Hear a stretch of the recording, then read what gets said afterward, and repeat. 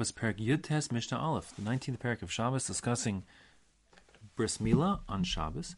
So there's a mitzvah, of course, to do milah on the 8th day, and the point of the first couple of Mishnahs here is that on the 8th day, the bris milah, even though doing a milah would normally be like a malach of shechita, let's say, or making a chabura, etc., and that would involve chilul Shabbos, one is permitted to do so because the mitzvah of milah bezmano, doing bris milah in the proper time, overrides Shabbos. It surpasses Shabbos. That's true only if we're talking about a bris milah on the 8th day, meaning if a child on the 8th day, let's say, was 8 days old on the Friday, but the doctor said you have to wait another day, so comes Shabbos, the 9th day, there's no bris milah done, you push it off till the 10th day. But on Shabbos itself, if the child is exactly 8 days old, then bris milah will supersede Shabbos and be done on Shabbos, notwithstanding the fact that normally it would be usher. The question that our Mishnah focuses on, what about not just the milah itself, but things that are machshirim, hechsher, like preparatory acts that are required to do the milah, are those permitted to be done on Shabbos also?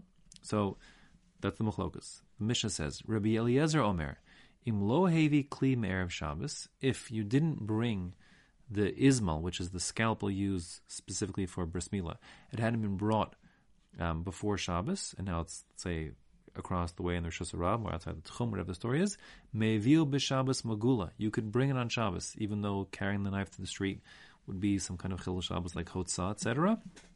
No, it's okay. You're allowed to do it because of the mitzvah of milah, and in fact, you bring it out mugula, which means exposed. Everyone can see you're carrying this knife, and the reason why is we're proud of the mitzvah of Shabbos. The mitzvah of milah, and it's so chaviv, beloved to us, that it overrides Shabbos. So we're very open about it. Ubasakana. Now, if we're talking about a scenario of danger, so this is probably a reference to the time the Rabbi Eliezer and Rabbi Akiva, the Bar Plukta here, lived.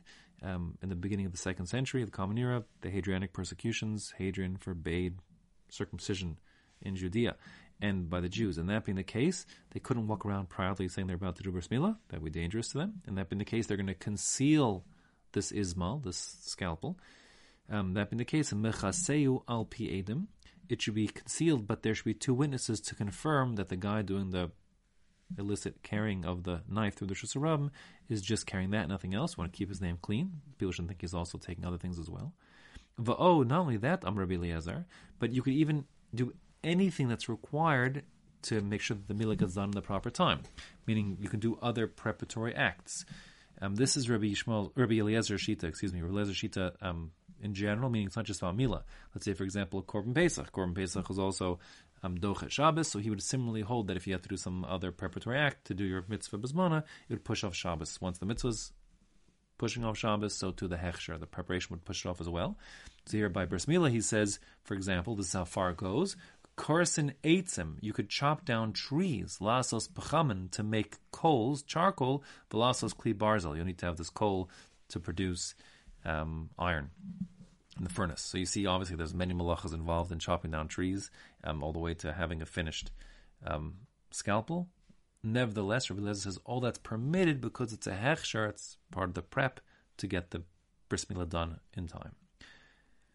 Kol Amar Rabbi Akiva. Rabbi Akiva says nothing doing. He disagrees, and he says the principle in terms of malacha on Shabbos, it's true you can do whatever it takes on Shabbos through the bris milah, even if that would otherwise be considered to be a chilul Shabbos, but only things kol malacha she'efshar la'asos me'erev Shabbos, if it's something that could have been done before Shabbos, like bringing the knife from across the street, you could have done that Friday afternoon, then eino doches Shabbos. Such an act would not be permissible on Shabbos. It doesn't push away Shabbos. V'she'efshar la'asos me'erev Shabbos, but certain halachas simply couldn't be done before Shabbos, like you can't do the bris milah on the 7th day, on the Friday. So then certainly doches Shabbos, that would be doches Shabbos.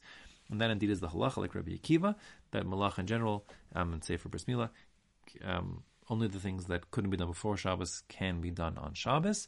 So, for example, if you don't have a scalpel and it's only across the Rosh Hashanah, so you even couldn't ask a goy to bring it to you, because we're not relaxing the halachas of Shabbos, and asking a goy to bring it is an isur d'rabbanan of mir la'akum. No, isur d'rabbanan are being relaxed to do bris milah. That could have been done before Shabbos. Of course, says the Shulchan Aruch, if it's just like a some sort of, like a karmelis, a mavui, something where the goy would have to bring it through. It's just derabanan.